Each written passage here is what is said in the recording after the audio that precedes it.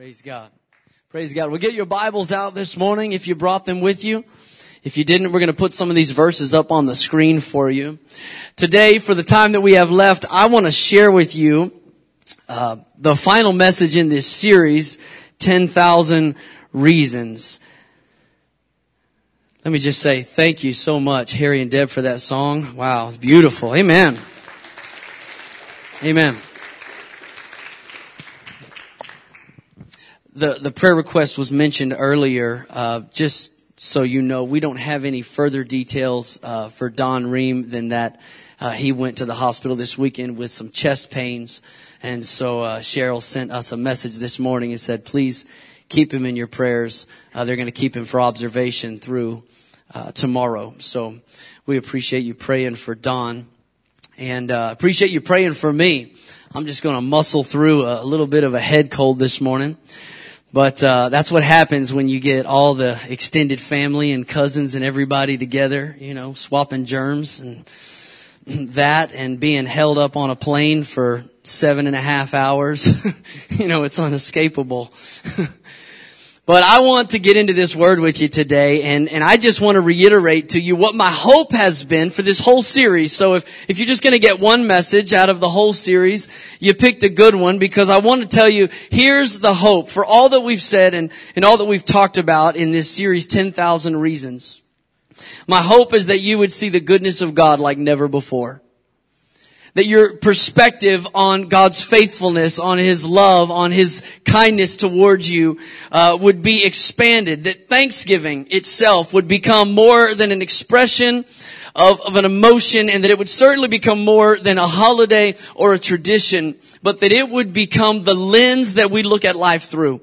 That we are a thankful people, and that everything that we do becomes filtered through praise. That's my desire for my life. It's my hope for you in your life, that everything that you do is filtered through praise. And it should be, because everything that you face is filtered through the hand of God.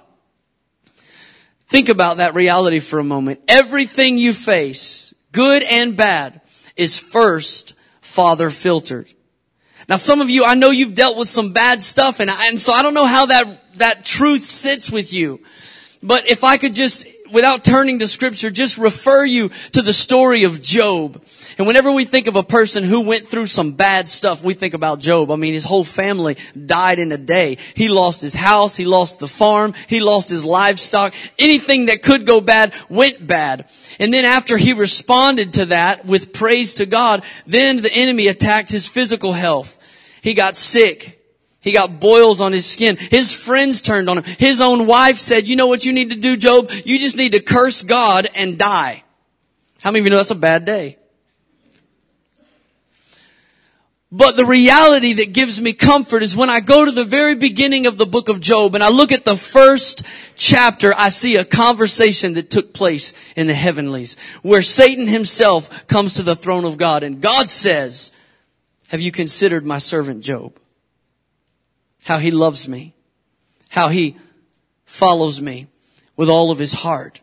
And even though what Job faced seems impossible and it was difficult, the reality is it was first Father filtered before it got down to his level. There's a story similar to it in the New Testament where Jesus says to Peter, one of his disciples, he says, Satan has asked to sift you. In other words, Jesus is saying, Peter, you're about to go through a real test. You're going to go through a lot of stuff. It's about to get really tough for you. But if you read between the lines, you're hearing Jesus say, listen, before the devil could attack your life, before he could attack your faith, before he could tempt you to deny me 3 times, he had to get permission. Satan has asked to sift you. Everything that you face in your life is Father filtered. And that's why everything in your life ought to be looked at from a perspective of praise. No matter what you're going through. As your pastor, I want the DNA of this church to have the pigment of praise. I want it to be coloring everything that we do. That Thanksgiving is just the way that we are. It's what we do. Because the way I see it, God is good. all the time. And all the time, God is good. He really is. He's good all the time. And so whatever we're facing, even if it doesn't look good in the moment, we can give God praise in the midst of it. Now, I want to challenge you today to have a perpetual perspective of praise. No matter what you're facing, no matter what you're going through, to be able to just know that God is good and to trust God. Here's the thing I've discovered about God. He always surprises me with His goodness. Is that true for anybody else? Has God amazed you? Is grace still amazing sometimes? Is it commonplace or is it still amazing grace? God astounds me with His goodness, with the various dimensions of the color of His goodness that shine on my life. It amazes me. But listen, I don't want my praise to amaze Him. I don't want it to surprise Him. I don't want my response of thankfulness to shock God. In fact, the opposite is true. I want to be a predictable praiser. I want it to be very predictable. I want God to know that whatever He brings my way, there's a given response. There's a way that I'm going to respond in that moment. To whatever we're facing, we're going to respond with praise. And I want to tell you this morning, that is the exact thing that the Apostle Paul called the church to do. I know I haven't told you where to turn in your Bible yet, but let me just read a verse to you. In 1 Thessalonians chapter 5, we're going to go to Psalm 34 in a moment. In 1 Thessalonians chapter 5, Paul tells the church, this is what you ought to do. He says in verse 16 through 18, rejoice always, pray continually, give thanks in all circumstances, for this is God's will for you in Christ Jesus. You want to know what God's will for your life is? Start right here. This is God's will for you in Christ Jesus, that you rejoice in the Lord always, that you pray continually, that you give thanks in all circumstances. This is God's will for you. It's God's will for my life, that in all circumstances I give thanks. Now notice, and I'm glad that He didn't say, give thanks for all circumstances, because that would just be crazy. Come on. He didn't say give thanks for all circumstances. There's plenty of things that have happened in my life, and I know have happened in yours, that we're not thankful for. So this is not some blind optimism. This is not just walking through life with your head in the clouds. Que sera, sera. Everything will be that will be. No, this is a reality that knows there are good times and bad times. There are things that I am not thankful for. But in those things, I can give thanks. Why? Because it's Father filtered. Because I know that He's working all things together for the good of those that love Him and are called according to His purpose. Romans 8:28. And so because it's Father filtered in all circumstances, not for all circumstances, but in all circumstances, we can give God praise. That's the kind of person that King David wanted to be.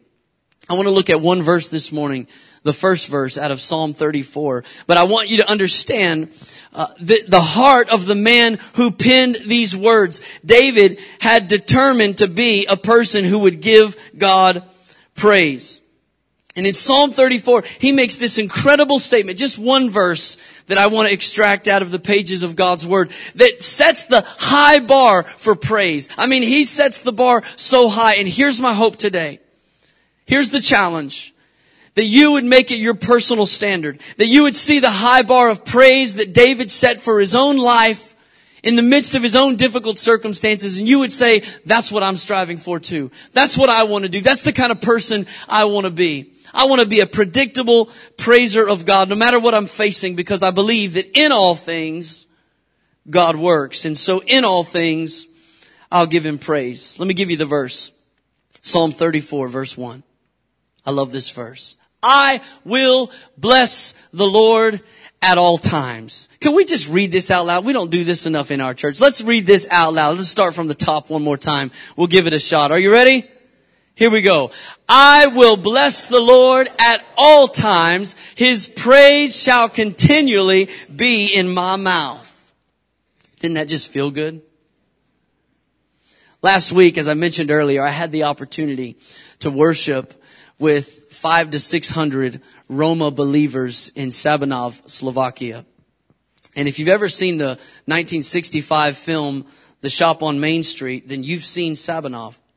It was a movie that was filmed there about a Christian man who lived there and befriended a Jewish shop owner during the era of the World War II, as Hitler's regime began to come in and take the Jews away. Being in that world for a week and seeing all of the communist housing and seeing all of the things that just remind us of that time in history, it caused me to think about another story of another woman who experienced firsthand the horrors of the Holocaust. And many of you are familiar with this woman. Maybe you've even read some of her books, but her name is Corrie ten Boom. Corrie and her family were some of those who were brave enough to hide the Jews during the Nazi invasion of the Netherlands. They were hiding Jews in their house to protect them from being extracted and taken to the concentration camps. But when Nazi spies discovered their secret room, the entire family was arrested. Corrie and her siblings and her parents and even her grandfather were arrested. And Corrie ended up at Ravensbrück, a concentration camp specifically for women. If you know her name and her story, and I know her name and her story, it's not because she survived the atrocities of Ravensbrück, the mistreatment and the inhumane conditions. That's not why we know her name, because there are plenty of people who survived that we don't know about. But it's because she did more than survive. That's why we know the name Corrie ten Boom. I want you to grab a hold of something this morning, and it's this, that she was not shattered by her experience. Instead, she was shaped by it. You may have faced some difficult things in your life that looked like they would shatter you, but I want you to know God intended those things to shape you. He allowed those things. He allowed them to come through the Father filter, not to break you, but to mold you and to make you into the person that He has purposed you to be. Corrie ten Boom wasn't shattered by her experience. She was shaped by it. And after her miraculous release from Ravensbrück, she shared her story with audiences all over the world. Often while she was speaking in front of groups like this, she would look down while she was speaking. But she wasn't looking down at her notes. In fact, what she was doing while she was talking about her story and God's faithfulness and God's provision, while she was communicating her testimony, she was looking down and she was doing needlepoint. Anybody ever done needlepoint before? She's doing needlepoint. And oftentimes when she would get to the end of her speaking, she would use it as an illustration. She would hold up the backside of whatever she was working on, and you'd just see the tangled web of thread. And she would say to the audience, this is what our life looks like from our vantage point. In the stuff that you're dealing with, in the things that you're trying to work out. This is the chaos that it looks like. But then she would turn that work around and she would show the beautiful tapestry that she had created. And she would say, but one day we're going to have the opportunity to see it from God's vantage point.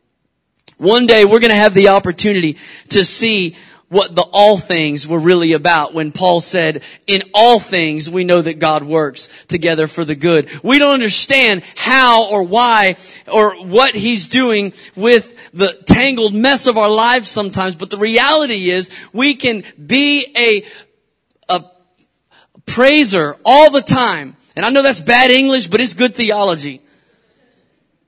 You can be a person of praise in any circumstance that you're facing because you know that God is working for your good. A couple of weeks ago, I shared a story out of Genesis here about a young man named Joseph.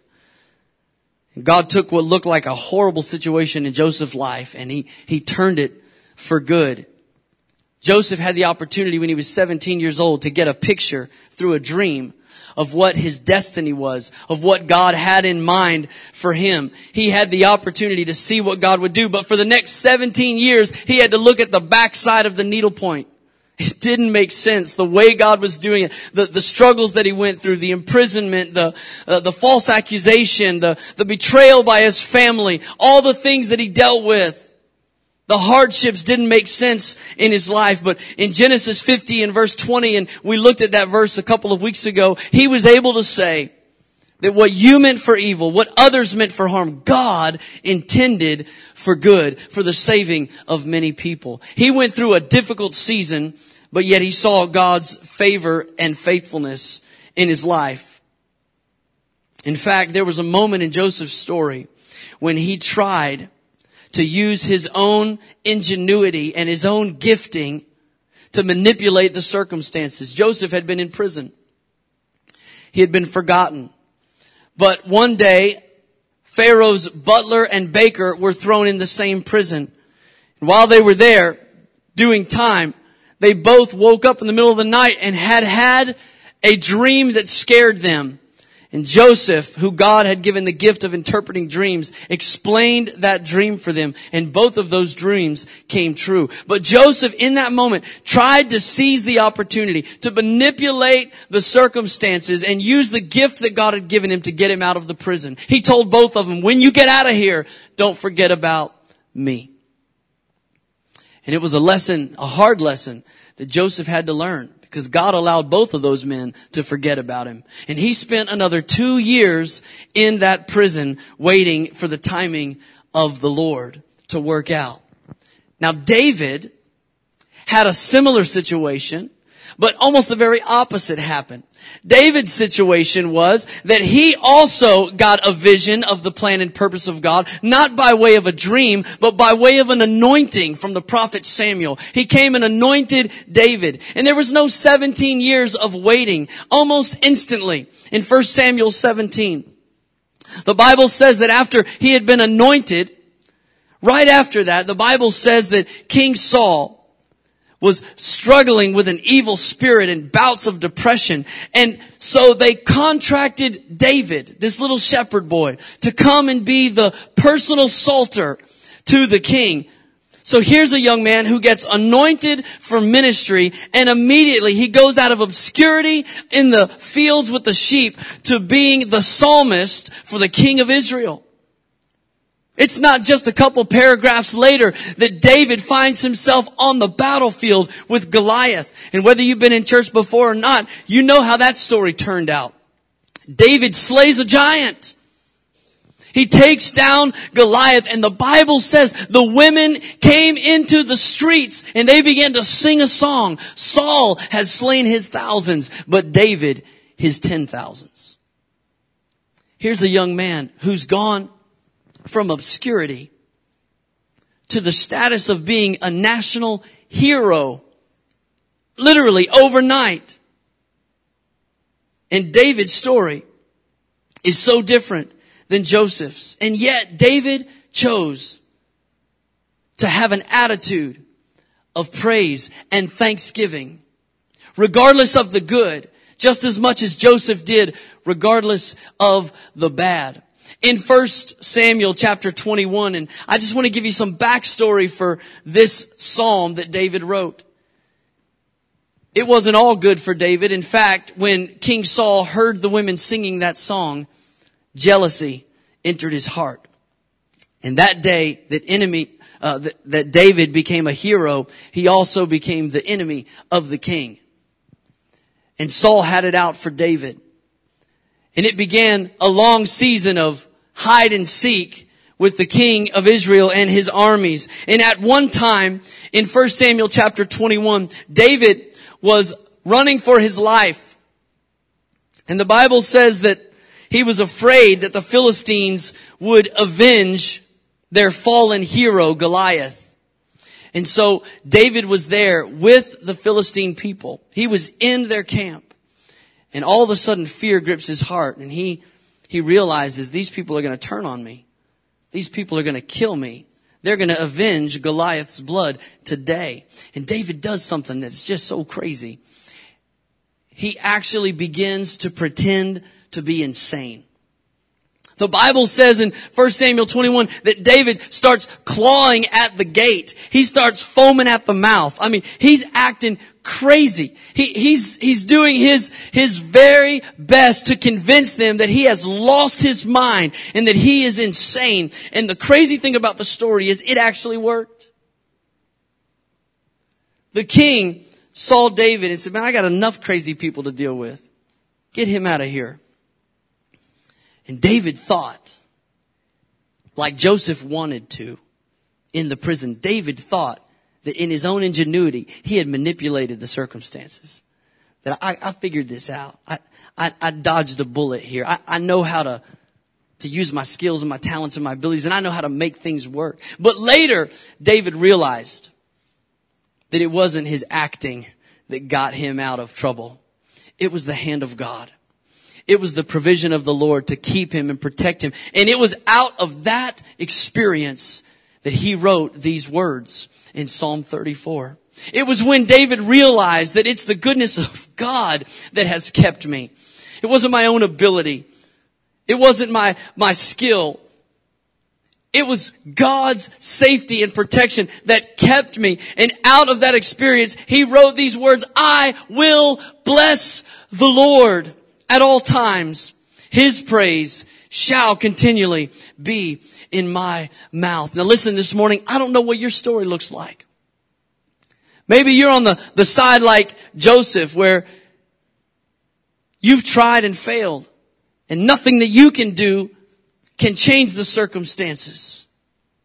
I'm going to tell you, that's a place where you can cry out, I will bless the Lord at all times, and his praise shall continually be in my mouth, because you can trust that God will work for you, just as sure as he did for Joseph. But maybe even a more dangerous place to be is the place that David was in. Those that feel like they've got it together. Those that think they know how to work the system. Those that see and foresee the problems coming down the pike, and they make the right moves. They make the right calculated adjustments, and they continue to move along on their own strength and on their own abilities, not recognizing that it's the hand of God, his goodness in your life, helping you and you, leading you all the way. David came to the realization, and he said, God, I will bless your name at all times. And I want to just challenge you today to take this little statement, I will bless the Lord at all times. His praise shall continually be in my mouth. And to let it become the matrix of your life, whatever situation you're facing, whatever's going on, to be able to say, in this moment, in this situation, I will bless the Lord. Let me just tell you this morning, I is a personal commitment. I will bless the Lord. Nobody can give God praise for you. If you sat around the Thanksgiving table this week with somebody that was disgruntled, you know that's true.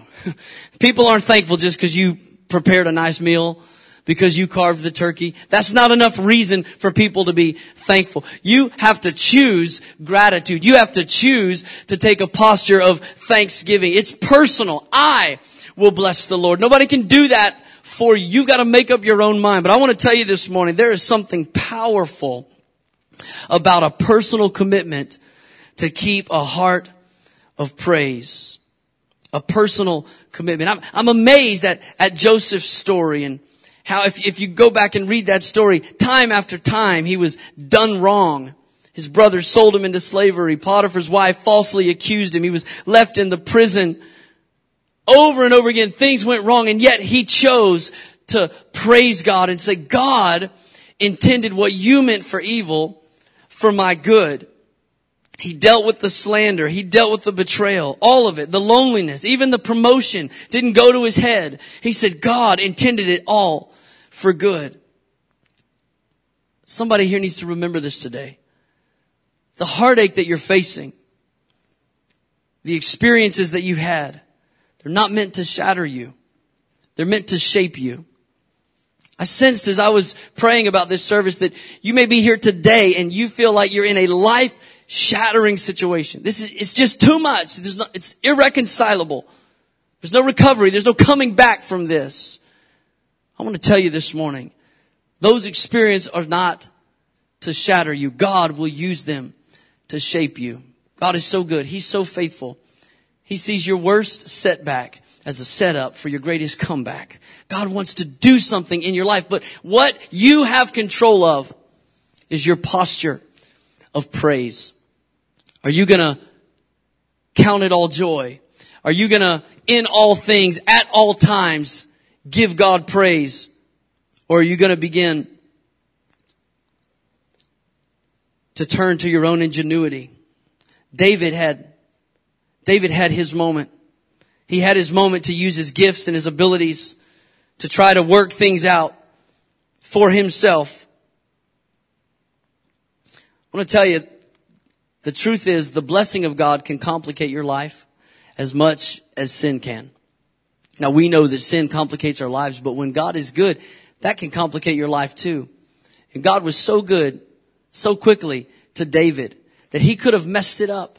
He could have gotten a wrong attitude about all of it. In fact, there were people that surrounded David that tried to encourage an attitude of entitlement instead of praise. They said, David, you're the heir to the throne. Samuel has anointed you. God has forsaken Saul. There was a moment where David was hiding from Saul in a cave, and Saul came into that very cave, the Bible says, to relieve himself. Now, I don't know what he was doing, taking a nap or something else, but you can use your imagination. He was in a cave relieving himself. And David was right there hiding in the dark. And the men with him said, go up and take his life. This is your moment. This is your moment to get what's coming to you. God said you could have it. Go take it, David. And David got so close to Saul that he literally cut the hem of his robe off. He didn't take his life. But after Saul left and he went across the valley to the other side, David came out and he hollered to him and he showed him what he had in his hand. He let him know he could have taken his life. And what I love about that story is in that moment, David felt guilty for what he had done. He didn't kill Saul. He didn't take what God had said was his, but he just came so close that he flirted with the idea of not trusting God to provide. He tried to make his own way for just a moment. And the reality is, if you'll stay humbly grateful, you will never have to wrestle out of God's hand what he wants to give you. There are some people that are wrestling with God for the blessing that he's intended for you. But because it's not God's time, because it's not the moment that God wants to release it, all we really need to do is maintain a posture of praise. All we really need to do is be willing to say, God, I trust you. God, I bless you. God, I praise you. I'm going to choose to put praise in my mouth. I'm not going to have a spirit of entitlement that says, God, I deserve this. I earned this. You should do this for me. But an attitude that says, God, even if you don't, even if you never come through the way that I'm asking you to, I will bless the Lord at all times, and his praise will continually be in my mouth. A spirit of entitlement tries to pry open the hand of God. But a person of praise just seeks his face and trusts that while we seek his face, he's going to extend his hand. He's going to give you every provision that you need. He's going to pour out blessing in your life. But you have to make up your mind. I will bless the Lord. That's purposeful. It's not just personal. It's purposeful. He said, I will bless the Lord. I just tell you this morning, everyone here has a free will. Every one of us. We have a choice to do what we want to do. And you can make whoever you want the object of your worship.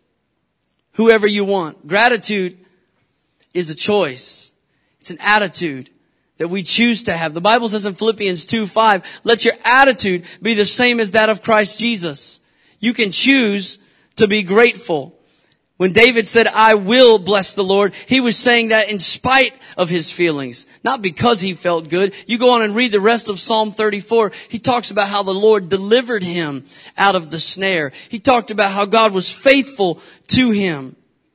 Hear me today. Thankfulness is not an emotion. It's a mindset. It's a choice. I will be thankful. I will choose in the middle of this to bless God. It's a mindset. And your mindset is determined by what you set your mind on.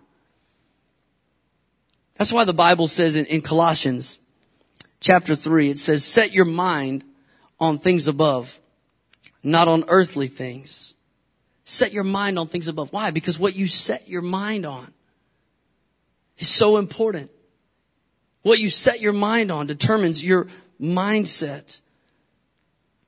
The Bible says this, James 1, consider it pure joy, my brothers, whenever you face trials of many kinds.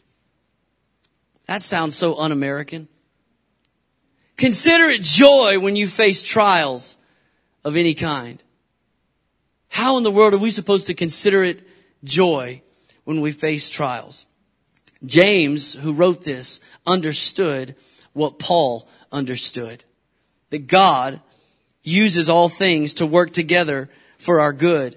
Paul wrote to the church in Philippi, and he said this. He said, I rejoice even in my chains.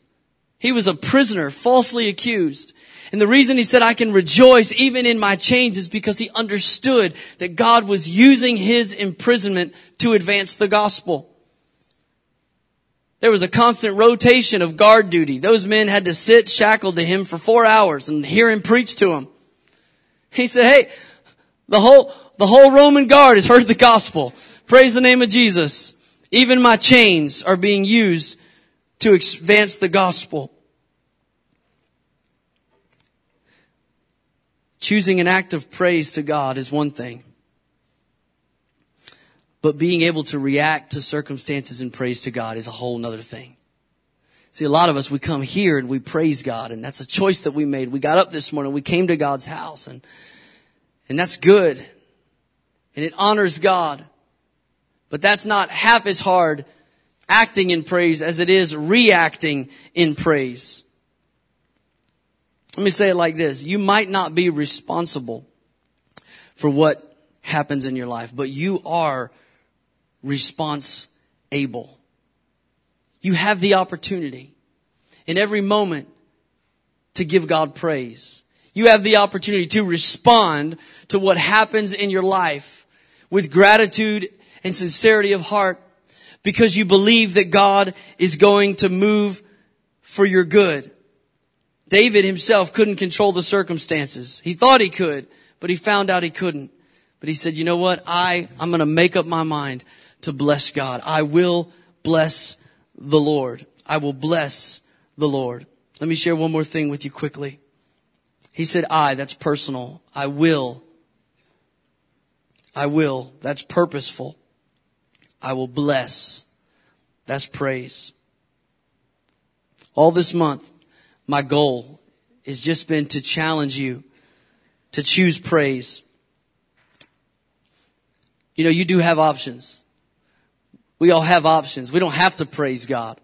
He doesn't bind us to that. The Bible does say one day every knee will bow, every tongue will confess that Jesus is Lord to the glory of God. But that day hasn't come yet.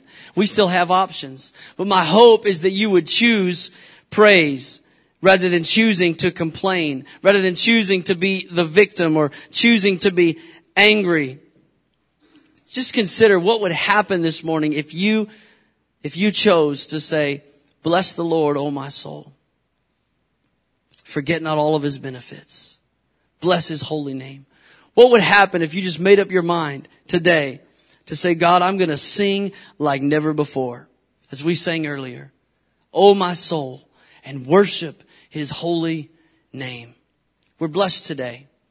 We're blessed today. You've got 10,000 reasons to bless God today. If you woke up this morning with more health than illness, you're more blessed than the million who will not survive this week. If you've never experienced the danger of battle, the loneliness of imprisonment, the agony of torture, or the pangs of starvation, You're better off than 500 million people in the world today. If you can attend this church service, or even if you're going to choose not to attend the church service without fear of harassment, arrest, torture, or death, you're more blessed than 3 billion people in the world today. If you have food in your refrigerator, clothes on your back, a roof overhead, and a place to sleep, you are richer than 75% of this world. If you have money in the bank or in your wallet or spare change in a dish or between your couch cushions somewhere, you rank among the top 8% of the world's wealthy. If you can read, you're more blessed than over 2 billion people in the world who cannot read at all. I'm not saying you don't have trouble. I'm not saying you don't have real, genuine problems. I'm just saying that when we choose to praise God, it puts it in perspective. It puts it in perspective. Amen.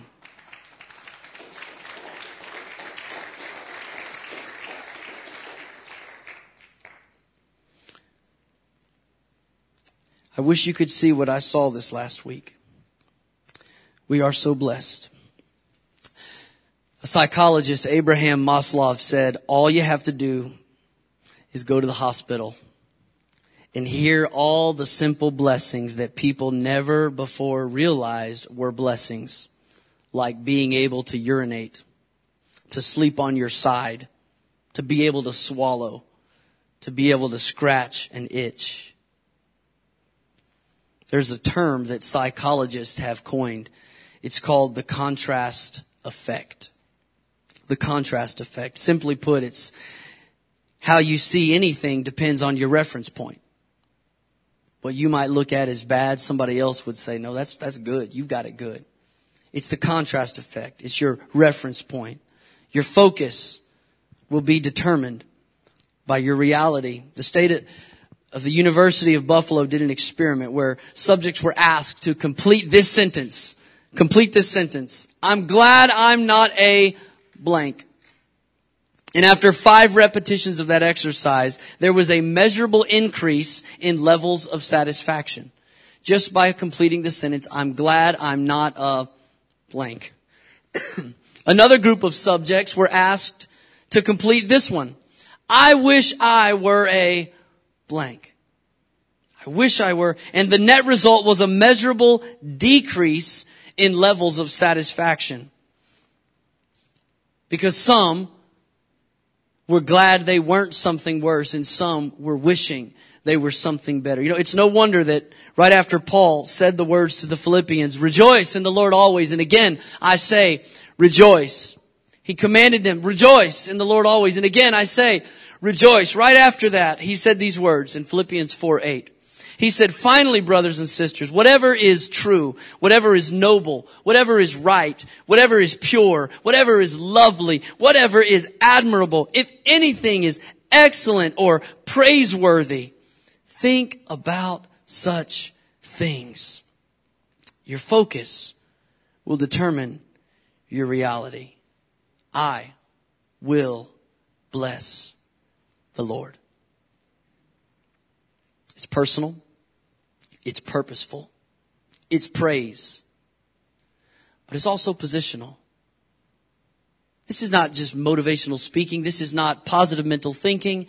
This is not pick yourself up by your bootstraps. He didn't just say, I'm going to have a good attitude. He said, I'm going to bless the Lord. Jesus, the one who saved me, the one who redeemed me, the one who calls me his own. I'm going to bless the Lord. And I'm going to tell you, the real power is not in just comparing how good you've got it to how bad somebody has it. The real power is when you, in the midst of whatever, the good or the bad, you lift your eyes beyond those circumstances, beyond the blessings, beyond the curses, beyond the backside of the needle point. And you say, beyond my understanding, I want to acknowledge him. And you choose to praise the Lord from that place. That's where the real power happens. Because when we glorify God, we invite him into the equation. He delights in your praises. He shows up in your praises. He inhabits your praises. I'll say it again. God continues to amaze me and surprise me with His goodness. But I don't want to amaze and surprise Him with my gratitude. How many of you know we ought to give God praise today? I want to invite you to stand with me all over this room. It was Corrie ten Boom, who I told about earlier, who said this statement. She said, prayer is powerful. The devil smiles when we make plans. He laughs when we get too busy. But he trembles when we pray. Especially when we pray together. I don't know about you, but I like making the devil nervous. And so at the close of this service, I want to pray with you. I want to pray for you. And maybe you're here today and you need more than motivating conversation. You need God to step in to a situation and fix it. Maybe you're at a place like Joseph where you've already tried. You've already used your own means and your own measures and it just didn't measure up. And you need God to come through. Maybe you're here today and like David, you think you've got this thing figured out. But He wants to bring you by His Spirit. God wants to bring you to the place where you recognize all your goodness is really His goodness. Everything that you've received has been Father filtered and He's working for you. And your only appropriate response is to turn with a heart of gratitude and give Him praise. So right where you're standing today, I just want to invite you to bow your head with me and close your eyes. And if there's a burden that you're carrying right now, I want to just invite you to lift it up to God. You don't have to say it out loud, just right where you are, under your breath, in your heart of hearts. God is not intimidated by your honesty. You don't have to pray a flowery prayer. If you're hurt, that's a good way to start. God, I'm hurt. Read the Psalms. That's what David did. When he was mad, he was mad. He let God know it. Some of the Psalms, David was cursing his enemies. So just talk to Him. God wants to hear your heart today. If you're broken, tell Him, God, I'm broken. God, I don't understand. I'm looking at the backside of the needle point of my life and it makes no sense. And I'm starting to wonder if you're doing anything on the other side to make it all make sense. Just be honest with God today. The Bible says a broken and a contrite heart God will not despise. He will not cast you away. He loves you too much. He's for you. If you're here today and you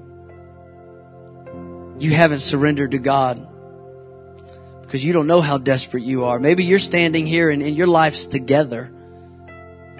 Your stuff is in order and you think it's because of you, but today you realize that, man, God has been better to me than I deserved. And I need to give Him the praise that He deserves. Wherever you're at, whatever posture you find yourself in, let's take about 30 seconds right now. And let's give God thanks. If you need an answer, give God thanks for the fact that He's working even when I can't see it. Father God, today we give You praise. God, we give You praise because You deserve it. You're worthy of it. Lord, and today we make up our minds. It's not a spiritual feeling. It's not an emotion. It's a will. I personally will purposefully bless. I will give You praise. The Lord. You are Lord and You'll be nothing else. God, I don't praise You as a wise counselor. I don't praise You as a good teacher. I don't even just praise You as the creator or the maker. I praise You as Lord. You're the leader of my life. And I recognize that You will not take second place. So God, I bow my heart. I bow my life before You today. I praise You. I bless You as the Lord. I trust You, God, that You are working for my good. You're working for the good of those that love You and are called according to your purpose. Today, God, I choose to give you praise.